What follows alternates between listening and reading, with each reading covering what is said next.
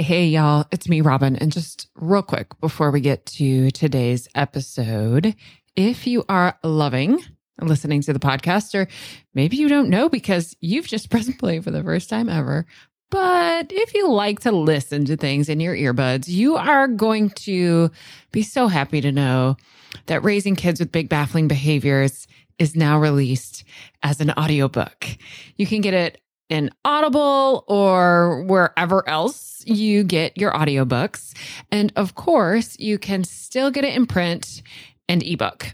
If you go to robingoble.com/book, it's going to give you all the options, including that you could order a signed copy from my local bookstore. Alrighty, y'all. Here's that podcast episode you're waiting for. Real quick, the contents of this episode could feel triggering or overwhelming. Please take care of yourself. You might want to skip this episode, listen in small chunks, or maybe head over to my website and read the transcript instead of listening. Sometimes that can feel less triggering and less overwhelming. You can find the transcript at robingoble.com/toxic shame. Hello. It's me, Robin Goble, and you are listening to the Parenting After Trauma podcast. Welcome back. Y'all, I'm recording this just days before this episode is going to go live, which is pretty unusual for me. I try not to work under such tight deadlines. It's not good for my own nervous system. And it isn't good for all of the helpers that I have, because if I'm delayed, then they're working close to deadlines as well, the people who help me with my podcast. And so I try not to work this way, but life has been such a whirlwind lately. Like, maybe in some ways even more than normal, culminating in a couple really big things happening. I mean, truly just in the last couple days. So on the day that I'm recording this, it has only been a few days since I learned that my book is officially on Amazon, barnesandnoble.com, and it's available for pre-order. Now, the book actually has unfortunately been delayed. We were hoping that it would publish in late April, and the current publication date is September 21st, 2023. And I actually did not know that the listing was up on Amazon, that it was available for pre-order. In fact, somebody in the club told me, hey, I pre-ordered your book. And honestly, my initial reaction was like, no, you didn't. You must have made some kind of mistake and ordered a different book. But before I actually said that back to them, I paused and I just Googled myself. And sure enough, there's my book. Amazon.com, available for pre-order. It's at barnesandnoble.com as well. And I am working with a local independent bookstore to have it available to pre-order through them as well, for those of us who like to have options for where we order our books. In more ways than one, publishing a book has been quite an adventure. I did not know that we were in a position of having the book available for pre-order. So that was very exciting, and means that I've essentially made a whole lot of announcements about the book all at one time. The title, the cover, the publication date, and I also haven't really talked a ton about who I was so honored to write my foreword. So all of these pieces were announced on the same day. The book is called Raising Kids with Big Baffling Behaviors, Brain Body Sensory Strategies That Really Work. The cover is official. If you find the book at robingoble.com/baffling book, you will see the cover. And I am also just so thrilled, humbled, honored, gobsmacked. I mean, so many feelings to announce that my dear mentor, colleague, and friend, Bonnie Badenoch, graciously wrote the foreword to the book. These were all huge announcements that I made. Actually, the day I'm recording this, I started making that announcement today. Something else unexpected and also very exciting happened in the last couple of days. And I found out that I was nominated for an award here in my local community, the West Michigan Women's Brilliance Award in the category of entrepreneur. Y'all, seriously, I don't even know what to think of this. I'm sure processing this, talking about this. It's like, y'all, I'm a social worker, and the work that I do helps people all over the world. To think that gets to be true and somebody else is seeing this work and recognizing it in the category of entrepreneurship. Like I said, this has all just happened. I really don't even know what to make of it. Interestingly enough, I think these two really big experiences for me lend themselves beautifully for what I would like to talk about today. And I'm going to do a follow-up episode next week about toxic shame and the neurobiology of toxic shame, how toxic shame shows up, what it looks like, and ultimately, how can we help folks and ourselves when we come into contact with toxic shame. And the reason that all of these things happening in my life and the book being up on Amazon and this award that I've been nominated for, the reason why this makes a really great backdrop for talking about toxic shame is it is very common for experiences that most folks would label positive, good, right?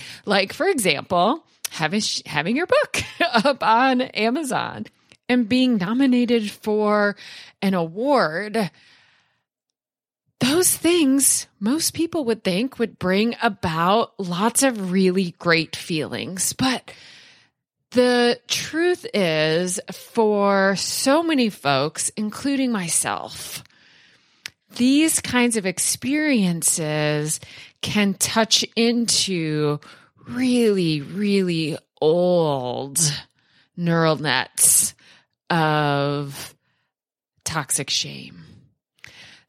I've also been speaking a lot about toxic shame lately. I just presented at the Michigan Association for Play Therapy conference, and we talked about working with kids with toxic shame in play therapy.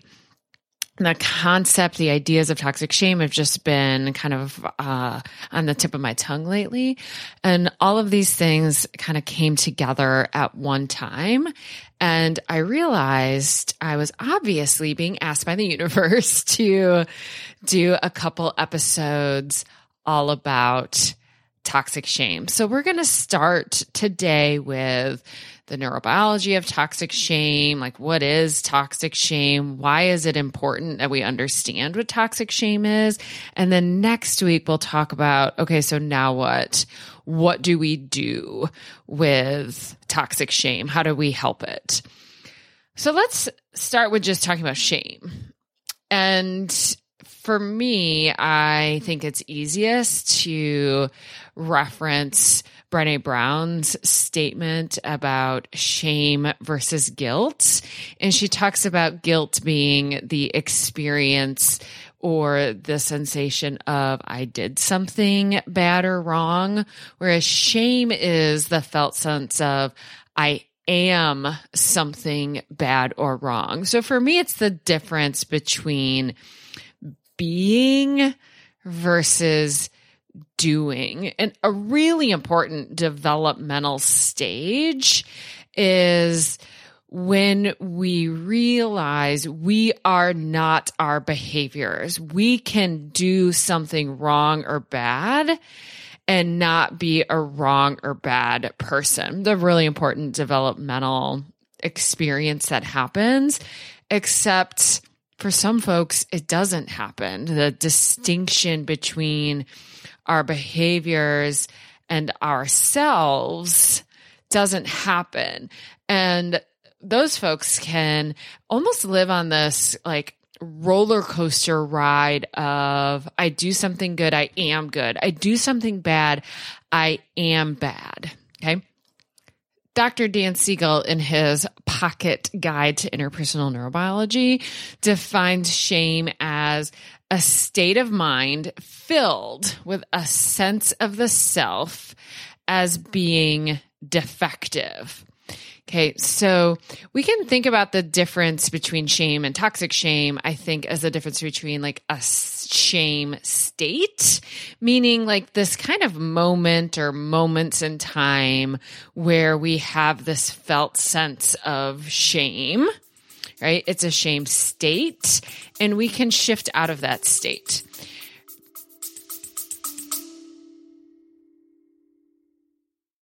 I'm interrupting the show real quick because if you happen to be a new listener, you might find yourself being a little overwhelmed by all this information. That makes total sense. I mean, there's like 150 episodes plus all the free resources that are available over my website. It's just a lot. So many folks have asked me, where do I start? So I created a separate podcast stream called Start Here. What I did is I took the 10 episodes that I want you to listen to first, and that I want you to listen to in this specific order, and I put them into a separate podcast stream so that you don't have to search for them. You can just press play and they'll play one after the other after the other. If you go to robingoble.com/start here, you'll be able to get an invitation to subscribe, and then you'll be able to listen right in the same podcast app you're using right now. robingoble.com/start here.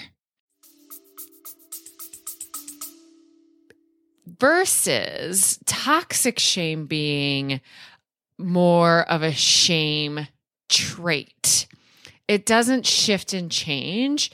It feels like it's true all the time. Toxic shame feels like this statement, this sense of describing like all of me as a person, not a part of me, or describes me at a certain time or when I've done a certain thing, but a chronic, like all of me sense. Toxic shame can be so consuming that many folks that I've met who are experiencing toxic shame, both in the therapy room and outside the therapy room, I've met these folks. Many folks often have no idea that what they're experiencing is toxic shame. It just feels like a truth about them. I kind of think about how a fish is not aware of being wet, right? It's just a truth about them. It's not even something they notice or have curiosity about because it is just so completely true. And many of the folks that I've known who I've worked with who have toxic shame, and I relate to this in many ways myself, we don't even know that it's a thing. It just feels like how we exist in the world. There's no noticing it because it's just a truth.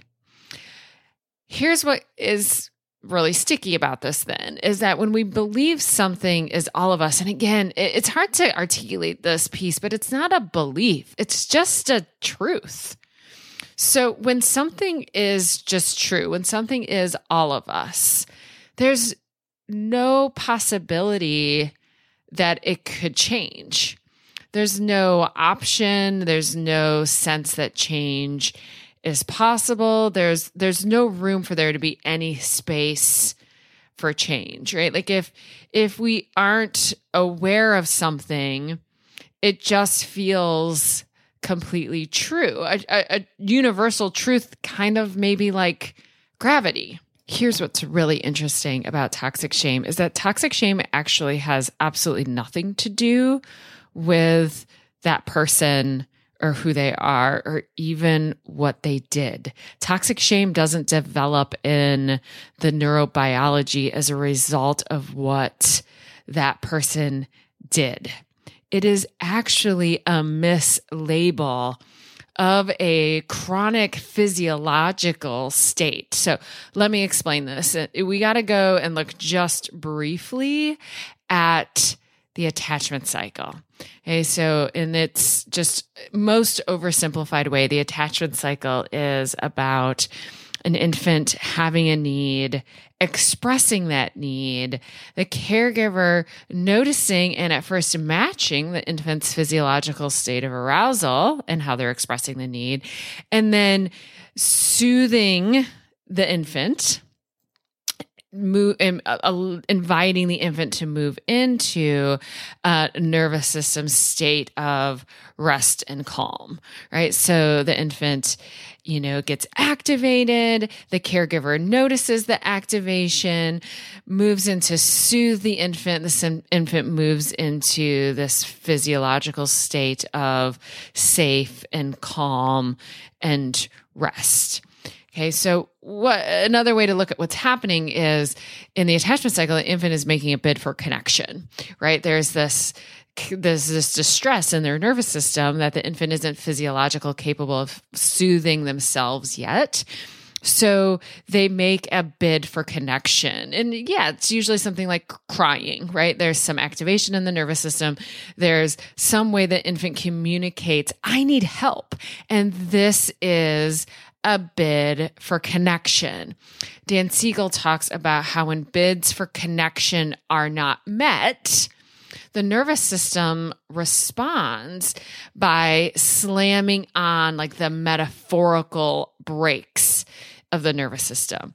I'm actually going to read a passage from chapter 10 in Dr. Siegel's Mindsight. And this is probably one of the best explorations of both disorganized attachment and chronic shame in the nervous system. And Dan Siegel writes this: imagine a car with the accelerator smoothly functioning.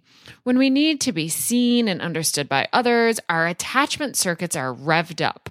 We're in a state of seeking connection. And when our need is met, we move forward happily through our lives. But if we are not seen, if our caregivers do not attune to us, and we are met with the experience of feeling invisible or misunderstood, our nervous system responds with a sudden activation of the brake portion of the regulatory circuits. Slamming on the brakes creates a distinctive physiological response: heaviness in the chest, nausea in the belly, and downcast or turned away eyes. We literally shrink into ourselves from a pain that is often beneath our awareness. This nauseating and jolting shift occurs whenever we are ignored or given confusing signals by others, and it is experienced as a state of shame. Shame states are common in children whose parents are repeatedly unavailable or who habitually fail to attune to them. Okay, that's a mouthful. So let's take a breath and think about what that actually is saying. So Dan Siegel is saying that there's these bids for connection that are made, and essentially what's happening is the accelerator of the nervous system is going, right? Saying, hey, here, see me, help me, right? And that accelerator is expecting to be seen and met and resonated with and co-regulated by someone else. And this is not just the expectation of the developing infant. This is the expectation of being human. So we're expecting our states, this sympathetic activation, to be mirrored and seen and then co-regulated. When that happens, when we're mirrored and seen and co-regulated, imagine that we gently press on the brakes of our nervous system and just like slowly and nicely ease the engine, slower and slower and slower until we come like up to a stop sign, right? Like if we stay in that metaphor of an engine. Okay. In shame, what happens isn't the gentle pressing of the brakes that happens in co-regulation. In shame, what happens is we go from this heightened physiological state, accelerator, accelerator, accelerator, to all of a sudden a kind of like the pressing of the emergency brakes. There's a slamming on the brakes. And it is this slamming on the brakes that creates the physiological experience that later the developing mind labels as shame. So it starts as a physiological experience. It's that slamming of the brakes that creates this C shape, this downward tilting head, the downshift in the eyes, right? That's a physiological experience that has nothing to do with the distressed infant having done anything wrong, right? They didn't do anything wrong or bad, but there was a physiological sensation in the nervous system when their kind of accelerator part of their nervous system wasn't met and co-regulated. Okay, so now if this happens repeatedly, not just sometimes, I mean, all of us who have parented little babies know that sometimes we don't get to our baby to soothe them in time, or we've got something going on ourselves and we're not offering the soothing that our baby needs, or something. Babies don't need a perfect attunement and perfect co-regulation. And in fact, they need imperfect attunement and co-regulation to develop their own sense of self.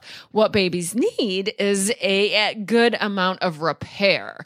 So when we notice that we haven't co-regulated or soothed our baby, we notice it. And then we move in to offer presence and safety and security and co-regulation. So what happens in the development of chronic or toxic shame is that the noticing, the repair doesn't happen anywhere close to enough. And so the infant is left in this chronic experience of shame without ever any co-regulation out of that shame experience. Okay, then what happens next is the infant continues to grow and develop, and their cognitive parts of their brain start to come online, right? Their cortical functioning comes online. Like teeny tiny babies aren't experiencing this like fall in their nervous system. It feels like this like rug being ripped out from underneath, or like the drop of a roller coaster, right? Teeny tiny babies don't have the cognitive capacity to label that sensation something like, oh, I guess I'm just a very bad baby, right? They're not having those cognitions. But eventually babies become toddlers and become preschoolers who do have cognitions, and they are starting to make cognitive sense of what's happening in the world and what's happening for them and what's happening for their caregiver. And they'll have an experience that causes this physiological sensation of shame. So imagine a toddler or a preschooler having tons of eager anticipation in their body and excitement and running out into the middle of the road, right? And the caregiver, of course, is not matching or attuning to this toddler or preschooler's eager anticipation of whatever prompted them to bolt into the road with curiosity, right? This open curiosity, like, oh, look, my ball, or look, there's this thing, right? The caregiver responds with, no, danger, danger, danger, danger, no, no, no, right? So there's this huge mismatch and misattunement. Nobody's done anything wrong. The caregiver's done nothing wrong. That mismatch, though, that misattunement also causes that physiological drop. And now it's in a child who has some emerging cortical functioning, and they can label that physiological sensation in their body now as, I'm bad. Now, all of us have responded to children this way. And so I want you to take a deep breath and not fall into shame yourself at having caused shame in children. All of us have responded to kids this way. All of us have done something that has created the physiological sensation of shame in children. What happens next in an ideal situation is that sensation gets noticed and co-regulated. So this preschooler who's run out into the road, and then the caregiver is, no. And then the preschooler is like, oh no, crying, right? And then that now as the caregiver starts to soothe themselves, now they can start to soothe the preschooler. And so the preschooler has this moment of kind of that falling sensation physiologically, like in their own nervous system. It has this momentary label of I'm bad, but then it moves pretty quickly into I'm okay. Now, what that develops into is a individual who can distinguish between I did something bad versus I am bad, right? Like I did something bad and I'm still a good person. But shame is super powerful and does often produce success and getting little kids not to do that bad thing anymore. That is like the evolutionary purpose of shame. Okay, that it is super powerful and it does help kids not do things that are extremely dangerous, or actually what shame is really helpful at is help kids not do things that would get them like cast out or rejected by the very people who are supposed to care for them. Now, I'm not suggesting that we use shame intentionally as a teaching tool. In fact, what I will often say is shame is never, ever, ever an effective teaching tool. But actually, the truth is that shame is an exceptionally effective teaching tool. And that's why we don't want to purposefully use it. It happens sometimes like just in our existence as being humans. And so when shame states arise, we can notice and co-regulate them. And that physiological sensation doesn't become a shame trait of I am bad. Now, let's go back to what we had talked about when infants are repeatedly not met in their distress and they're regularly experiencing this physiological sensation of the slamming on the brakes, right? That heaviness in the chest, the nausea in the belly, the downcast or turned away eyes. Now, this infant who's experiencing this physiological sensation quite regularly grows into a toddler and a preschooler who does sometimes have behaviors that are met with an adult communicating in some way, shape, or form. Something like, no, don't do that. That's bad. Right. And so then they have this shame experience as a preschool or a toddler when they now have the cognitive capacity to label that physiological experience as, shoot, I did something bad or I am something bad. And then there's this way that it's like, wait, I have this physiological sensation all the time. So I must be just bad. This isn't about doing something bad. This is about just being very, very bad. Now let's look at this also through another lens really quickly, which is that Dr. Siegel, he writes that from the point of view of survival, I am bad is a safer perspective than my parents are unreliable and may abandon me at any time. And what I have observed clinically in working with kids and adults is that actually there is hope in the shame state or shame trait of I am bad. There is some hope there of, if it's me that's bad, maybe I can change. Whereas if an infant comes to the conclusion, or a toddler or a preschooler comes to the conclusion that it's their caregiver who's bad, that is actually very hopeless.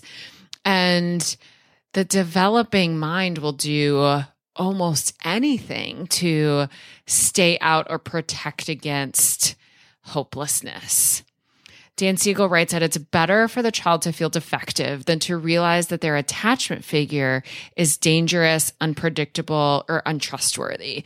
The mental mechanism of shame at least preserves for them the illusion of safety and security that is at the core of their sanity. So this brings me back to the core belief here of this podcast, of my work, of what we do in the club, of what I teach my students in Being With, right? Which is that all behavior makes sense. Even shame makes sense and is protective, and yes, has devastating consequences. So we will talk next time a little bit more about what this can look like. And then we will talk about how we can help support folks who have such a level of chronic shame that it becomes a shame trait instead of a shame state. Now, I want to add one more thing.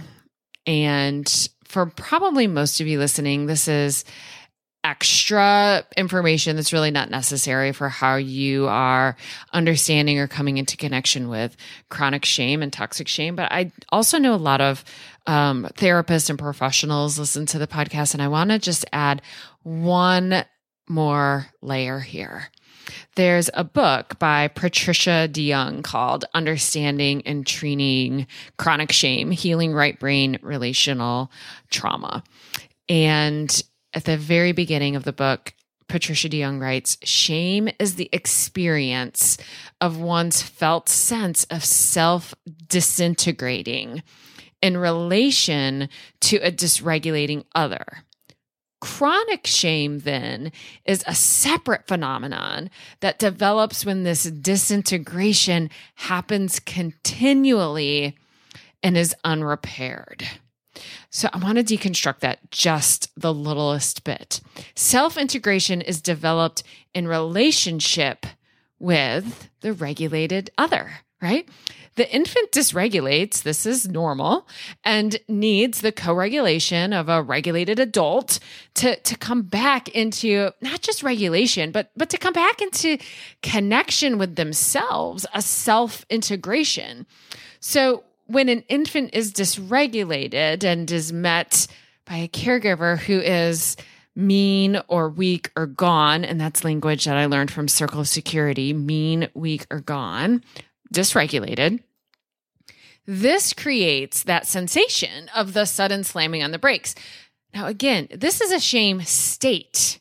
It's when this happens continuously and is not repaired, meaning the infant doesn't get the mirroring in the presence of an integrated, regulated caregiver, that this develops into chronic shame.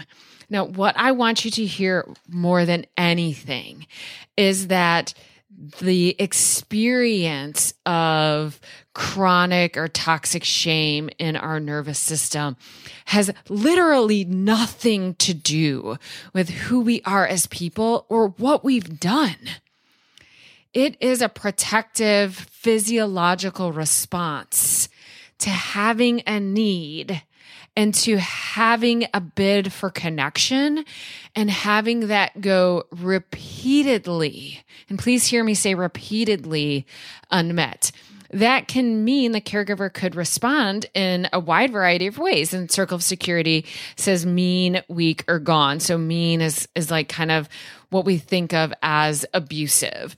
Weak is a caregiver who is overwhelmed by the infant's need for connection, and they disintegrate themselves. They lose their own regulation and don't have any capacity to offer co-regulation because they have disintegrated so much themselves.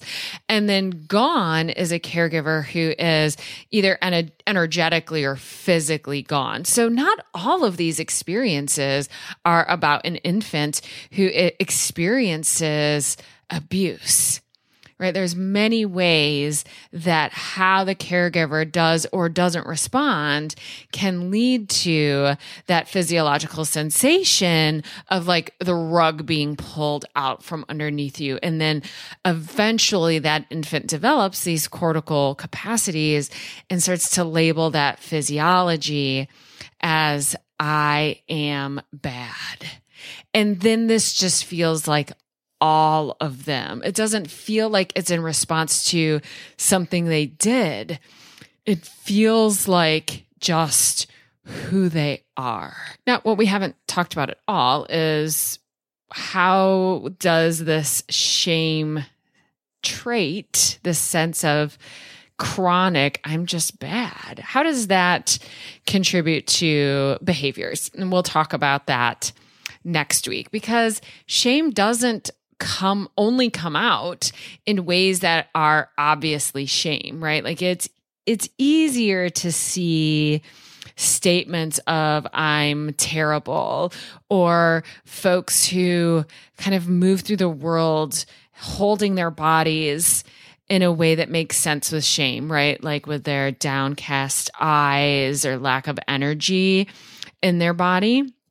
We can more easily see those kinds of observable behaviors as shame. But that is, without question, not even close to the only way that shame comes out. So we'll talk about that next week. And then we will talk about, okay, so what do we do? How do we help folks who carry this sense of chronic or toxic shame in their nervous system?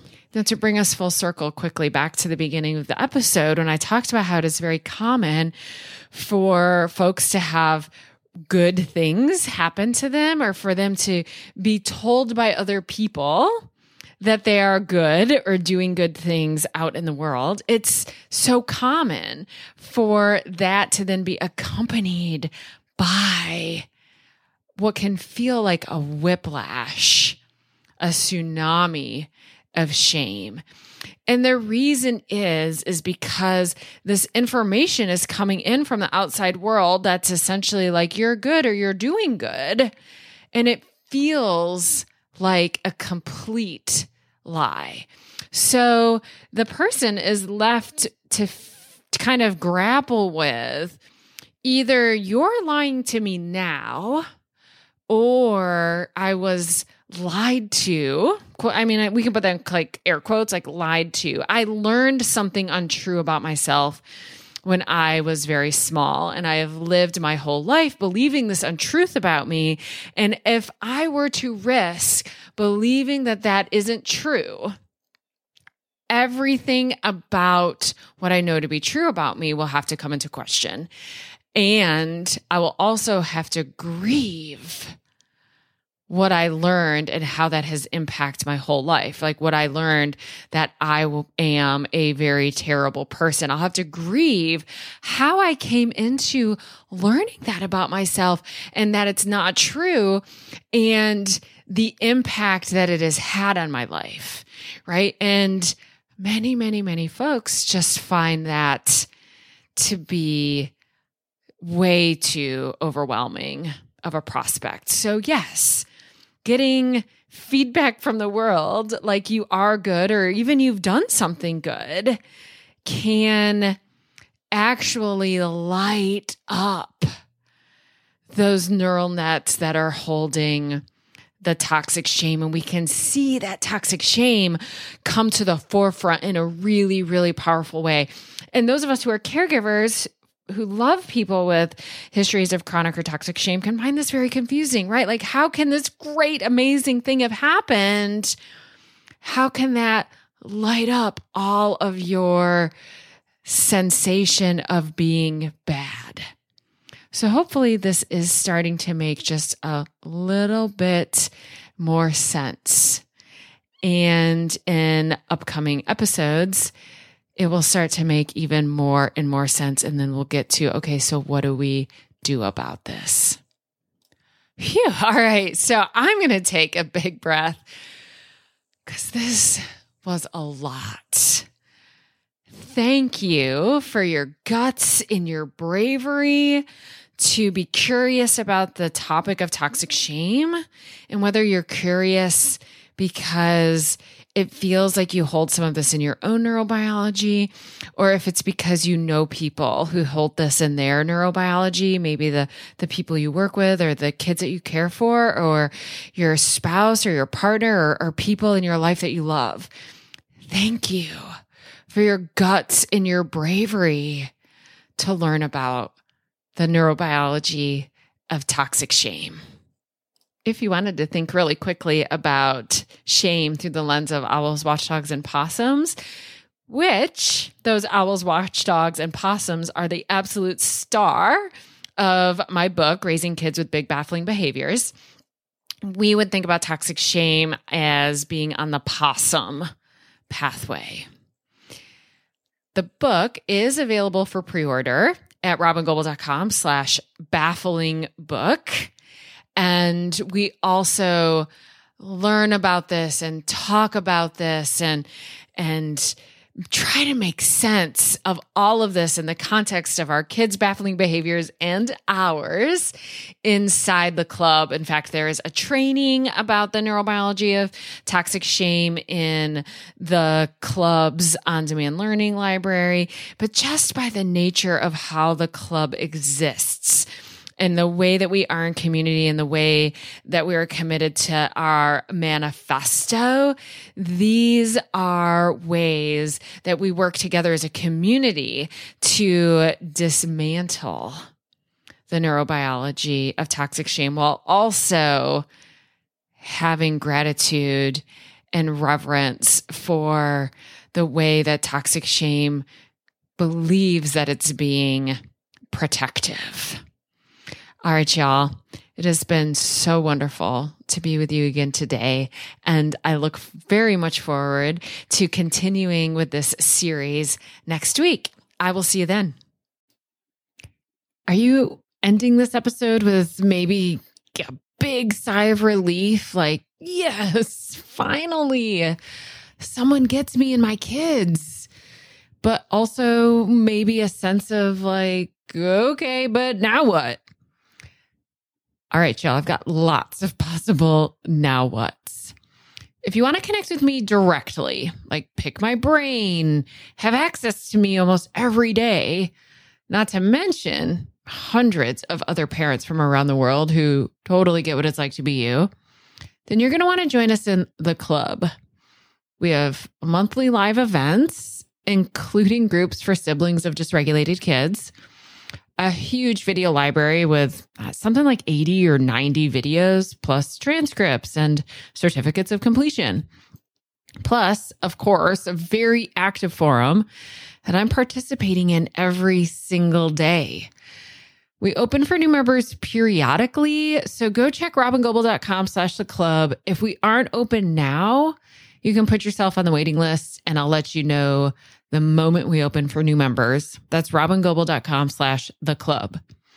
Now, if you're a professional and you want to strengthen your capacity to work with the families of kids with big baffling behaviors and vulnerable nervous systems, plus use all of my materials, including a 12-module course that follows Raising Kids with Big Baffling Behaviors, plus be included in an online searchable directory so families all over the world could find you, then you're looking for Being With, which is my year-long immersive training program that runs January through December.